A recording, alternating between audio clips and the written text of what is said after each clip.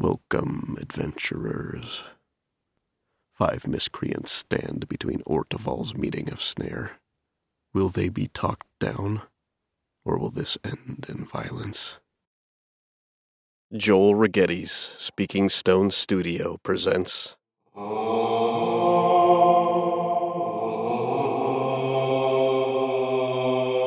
Tales from the Dungeon.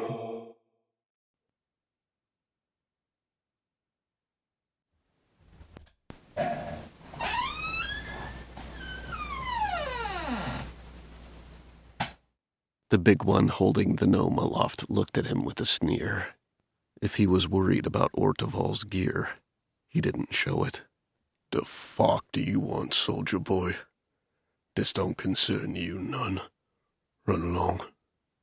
Orteval rolled his shoulders, responding, "Put down the gnome. There's no need for violence." The sneer turned into a glare. "Please get rid of this scrub-faced gob while I finish my little chat with the rat here."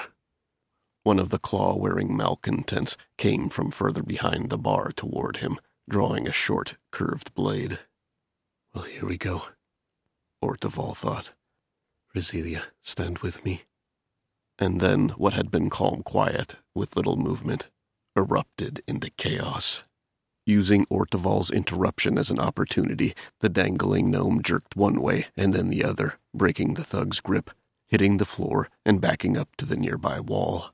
Seeing this, another of the gang moved to where the gnome fled and scored a shallow cut on the short man with his blade. Orteval moved further into the tavern, drawing his shield and mace. "Last chance for peace, friends." In response, a dagger flew at him from his left. Orteval ducked just in time for it to pass over him. The big man followed up on the gnome, slipping on God's knows what as he took a swing with a nasty iron-wrapped club. But as he lost his balance, the swing missed the gnome. He was quick, though, and recovered to swing again. The blow crashed into the wall as the gnome stepped aside at the last moment. An attacker came from his right, swinging. Orteval calmly slapped the blade aside with his mace. Then the one from deeper in the bar came at him as well. Orteval fended off that attack with his shield. Dealing with 2 at the same time now, he heard the apparent leader curse in pain. The additional bandit that had run to help with the gnome was suddenly coming back toward him, moving off to his side to edge toward the door. With 3 near him, the idea of a 4th lurking in the bar, throwing daggers at him, did not sit well. He kept his defense up, turning ever so slightly to catch glimpse of the one who had thrown them, a woman of average height and raven black hair.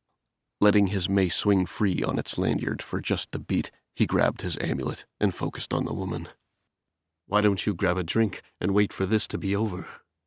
The rush of divine energy flowed through him, giving the word strength. The woman's eyes glazed for a beat, but then she shook her head and frowned, taking a few steps to change the angle, flinging another dagger. It whizzed under his arm, piercing the male, and bit deep into his side. Orteval's turn to curse. "Well, that didn't work." Toward the bar, the big man screamed and upended a table. Orteval caught another strike on his shield, and then quickly twisted to block a second. This one bit into the rim of his shield. With a quick motion, Orteval recovered his mace and knocked the trapped blade loose of both his shield and the attacker's hand. Another yell from the leader, pain and rage. Catching motion out of the corner of his eye, Orteval swung without looking, his mace finding purchase aside the bandit's head that moved to block the door. The enemy was attempting to slip away to help the big man. Let him go. He had enough to deal with the 2 on him and the one throwing daggers. Time for some help. He rolled the mace in his hand, fingers working. He called upon the might of Resilia. 8 paces away, in front of the raven-haired, dagger-flinging woman, a mace with a silvered wolf head appeared in midair, shedding an aura of blue light. The woman looked stunned for a moment before the floating weapon struck her stoutly on the head. Finishing the mace roll in his hand, Orteval caught the weapon clean, spun, and swung it into the ribs of the attacker on his left.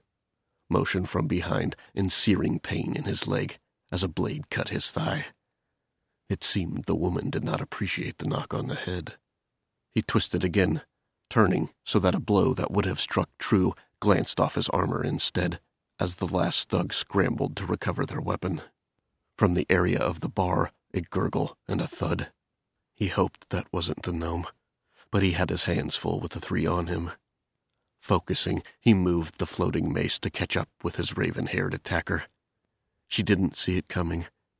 It moved up, cracking again into the back of her head. This time, her eyes rolled, and she slumped to the ground. He faked another blow to his opponent's ribs, raising the mace at the last second as the bandit flinched, catching him hard in the shoulder. Motion again, this time behind him. Another table upended by the furious leader, the dull thud of a club striking flesh. But his focus was still on the two he fought. 2 more blows were turned aside with his shield. Another curse of pain from the boss. Even mid-combat, Orteval smiled. That little rat must still be biting. Orteval stepped again at the one he had struck in the ribs and shoulder. As the attacker focused on fending off his weapon, the floating mace came around his side and struck the poor fellow full in the spine. He squealed and collapsed to the floor. Orteval turned to the last foe, swinging his mace low, smashing it into his hip. To his right, out the corner of his eye, Orteval caught sight of the leader, now red-faced in rage, bleeding from multiple cuts. The man took 2 massive swings at the gnome. Both made percussive thuds as they landed, one into the shoulder, the other the belly. He doubted the gnome could take much of that. He had to help. He saw the gnome's sword flash out, piercing deep into the angry man's belly just below his ribs. Skittering one way and then the other, the gnome clumsily disengaged, making a last-ditch effort to reach the door. The bandit in front of Orteval lifted his sword for a strike.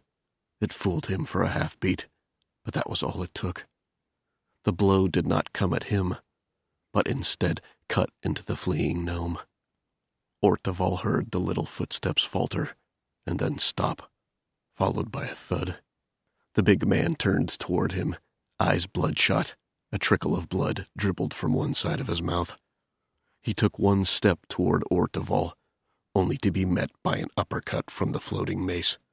Teeth flew, eyes rolled. The man fell like a cut tree, smashing into the dirty floor. With a flourish, Orteval brought his mace from an apparent side strike to a blow that fell from directly above. He let his arm go a little long, so that the haft struck the one remaining attacker right between the eyes.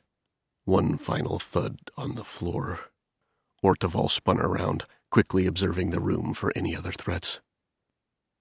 Just wide-eyed patrons, and the bartender, standing as far from the action as space allowed. A fistfight may have been joined by many for the sake of something to do. With weapons in play, all were content to observe.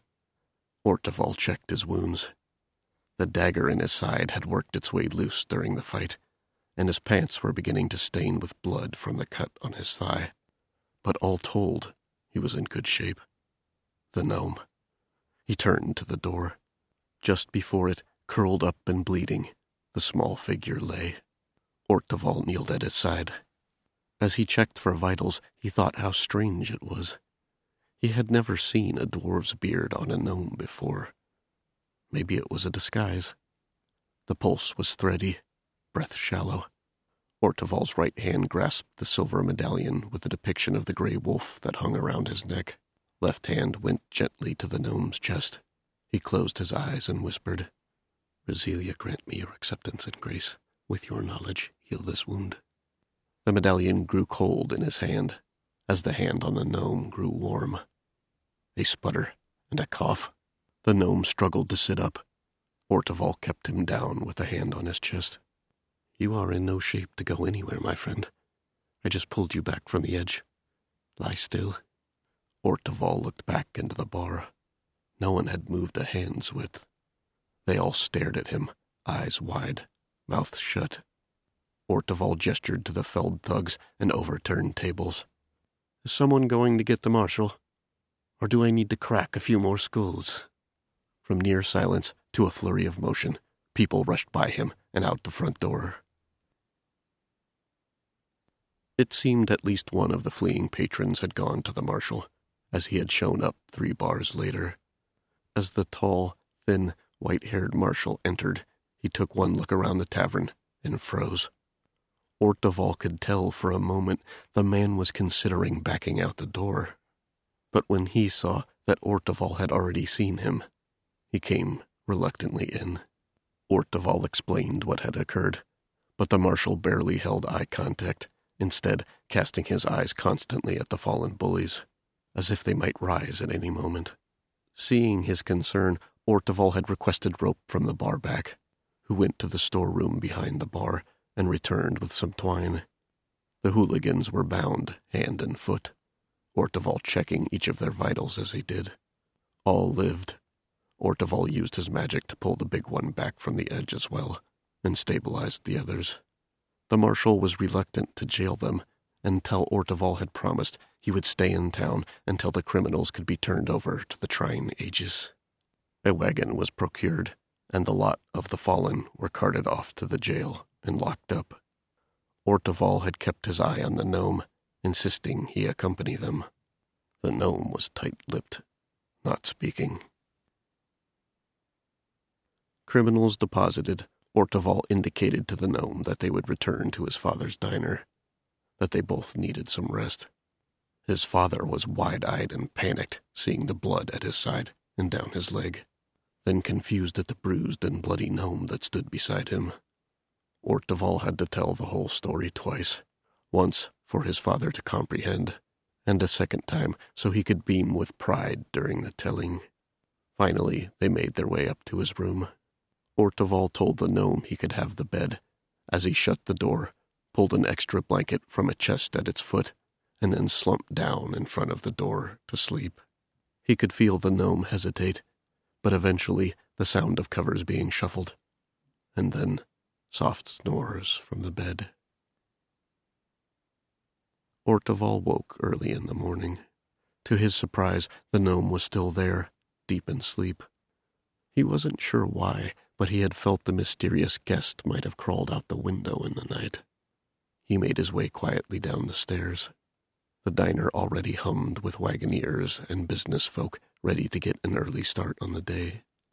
He had to endure several crushing bear hugs and quell several attempts from his father to have him stand still while he told all present about what a hero his son was. Finally, he managed to procure 2 bowls of honeyed porridge and a plate of sausage. As he moved to make his way from the dining room, his father stopped him. "I completely forgot. This came for you 5 days ago." His father reached under the counter and pulled out a small letter that bore a dark green seal. "I was going to send it on to the temple, but I had hoped you might—" His words drifted off. Hands full, Orteval took it under his chin. Back in his room, he set a bowl of porridge and a plate of sausage next to the bed, picking 2 sausages off of it, before pulling up a small stool and sitting to eat. Finishing, he looked at the seal on the letter. 3 falcons, wings spread wide. Orteval smiled. He popped the seal and read, "To Sergeant Orteval Bonegrinder, re. a favor. Sergeant, I hope this letter finds you well. I know it has been some time since we last spoke, and that you are a man of free will, so please take what I am about to say as only a request.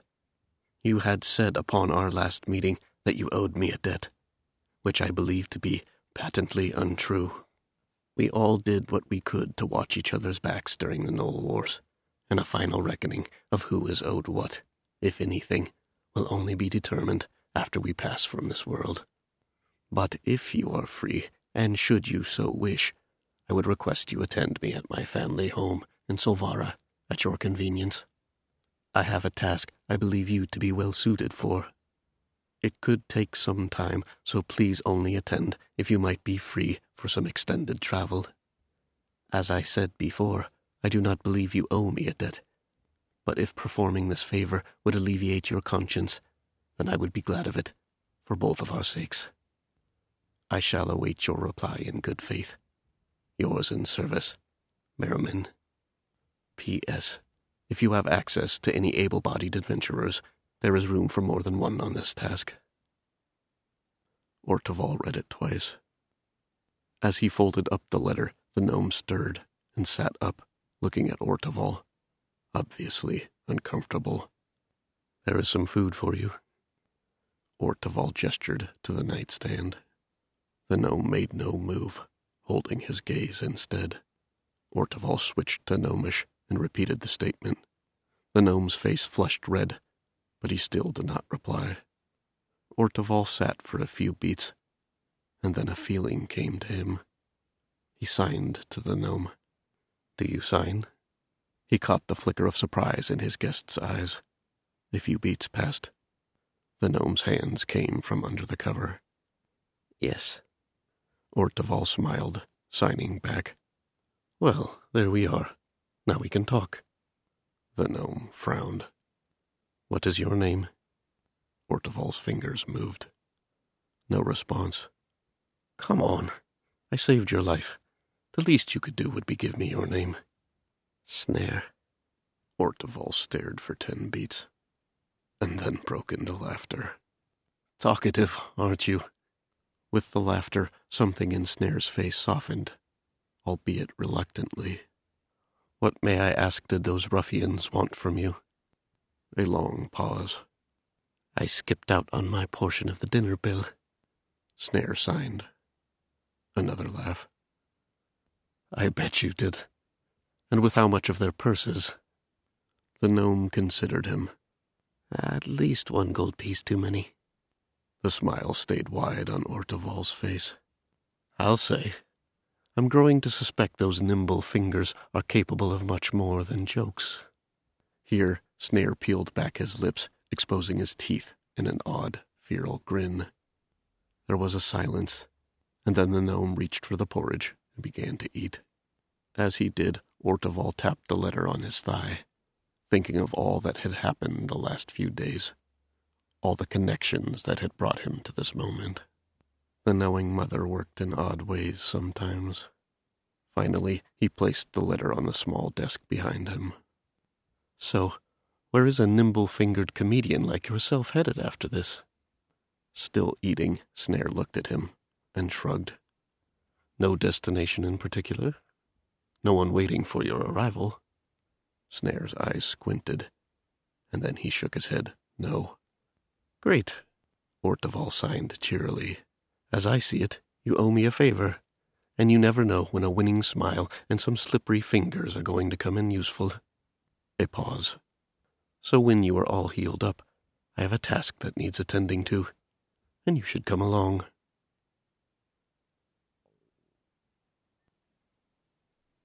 Paths now joined. Snare and Orteval kept on a road that eventually led them to their part in the telling of our very first tale. But there is still more to learn. Join me next time for the beginning of our next tale. Dance of the Marionettes.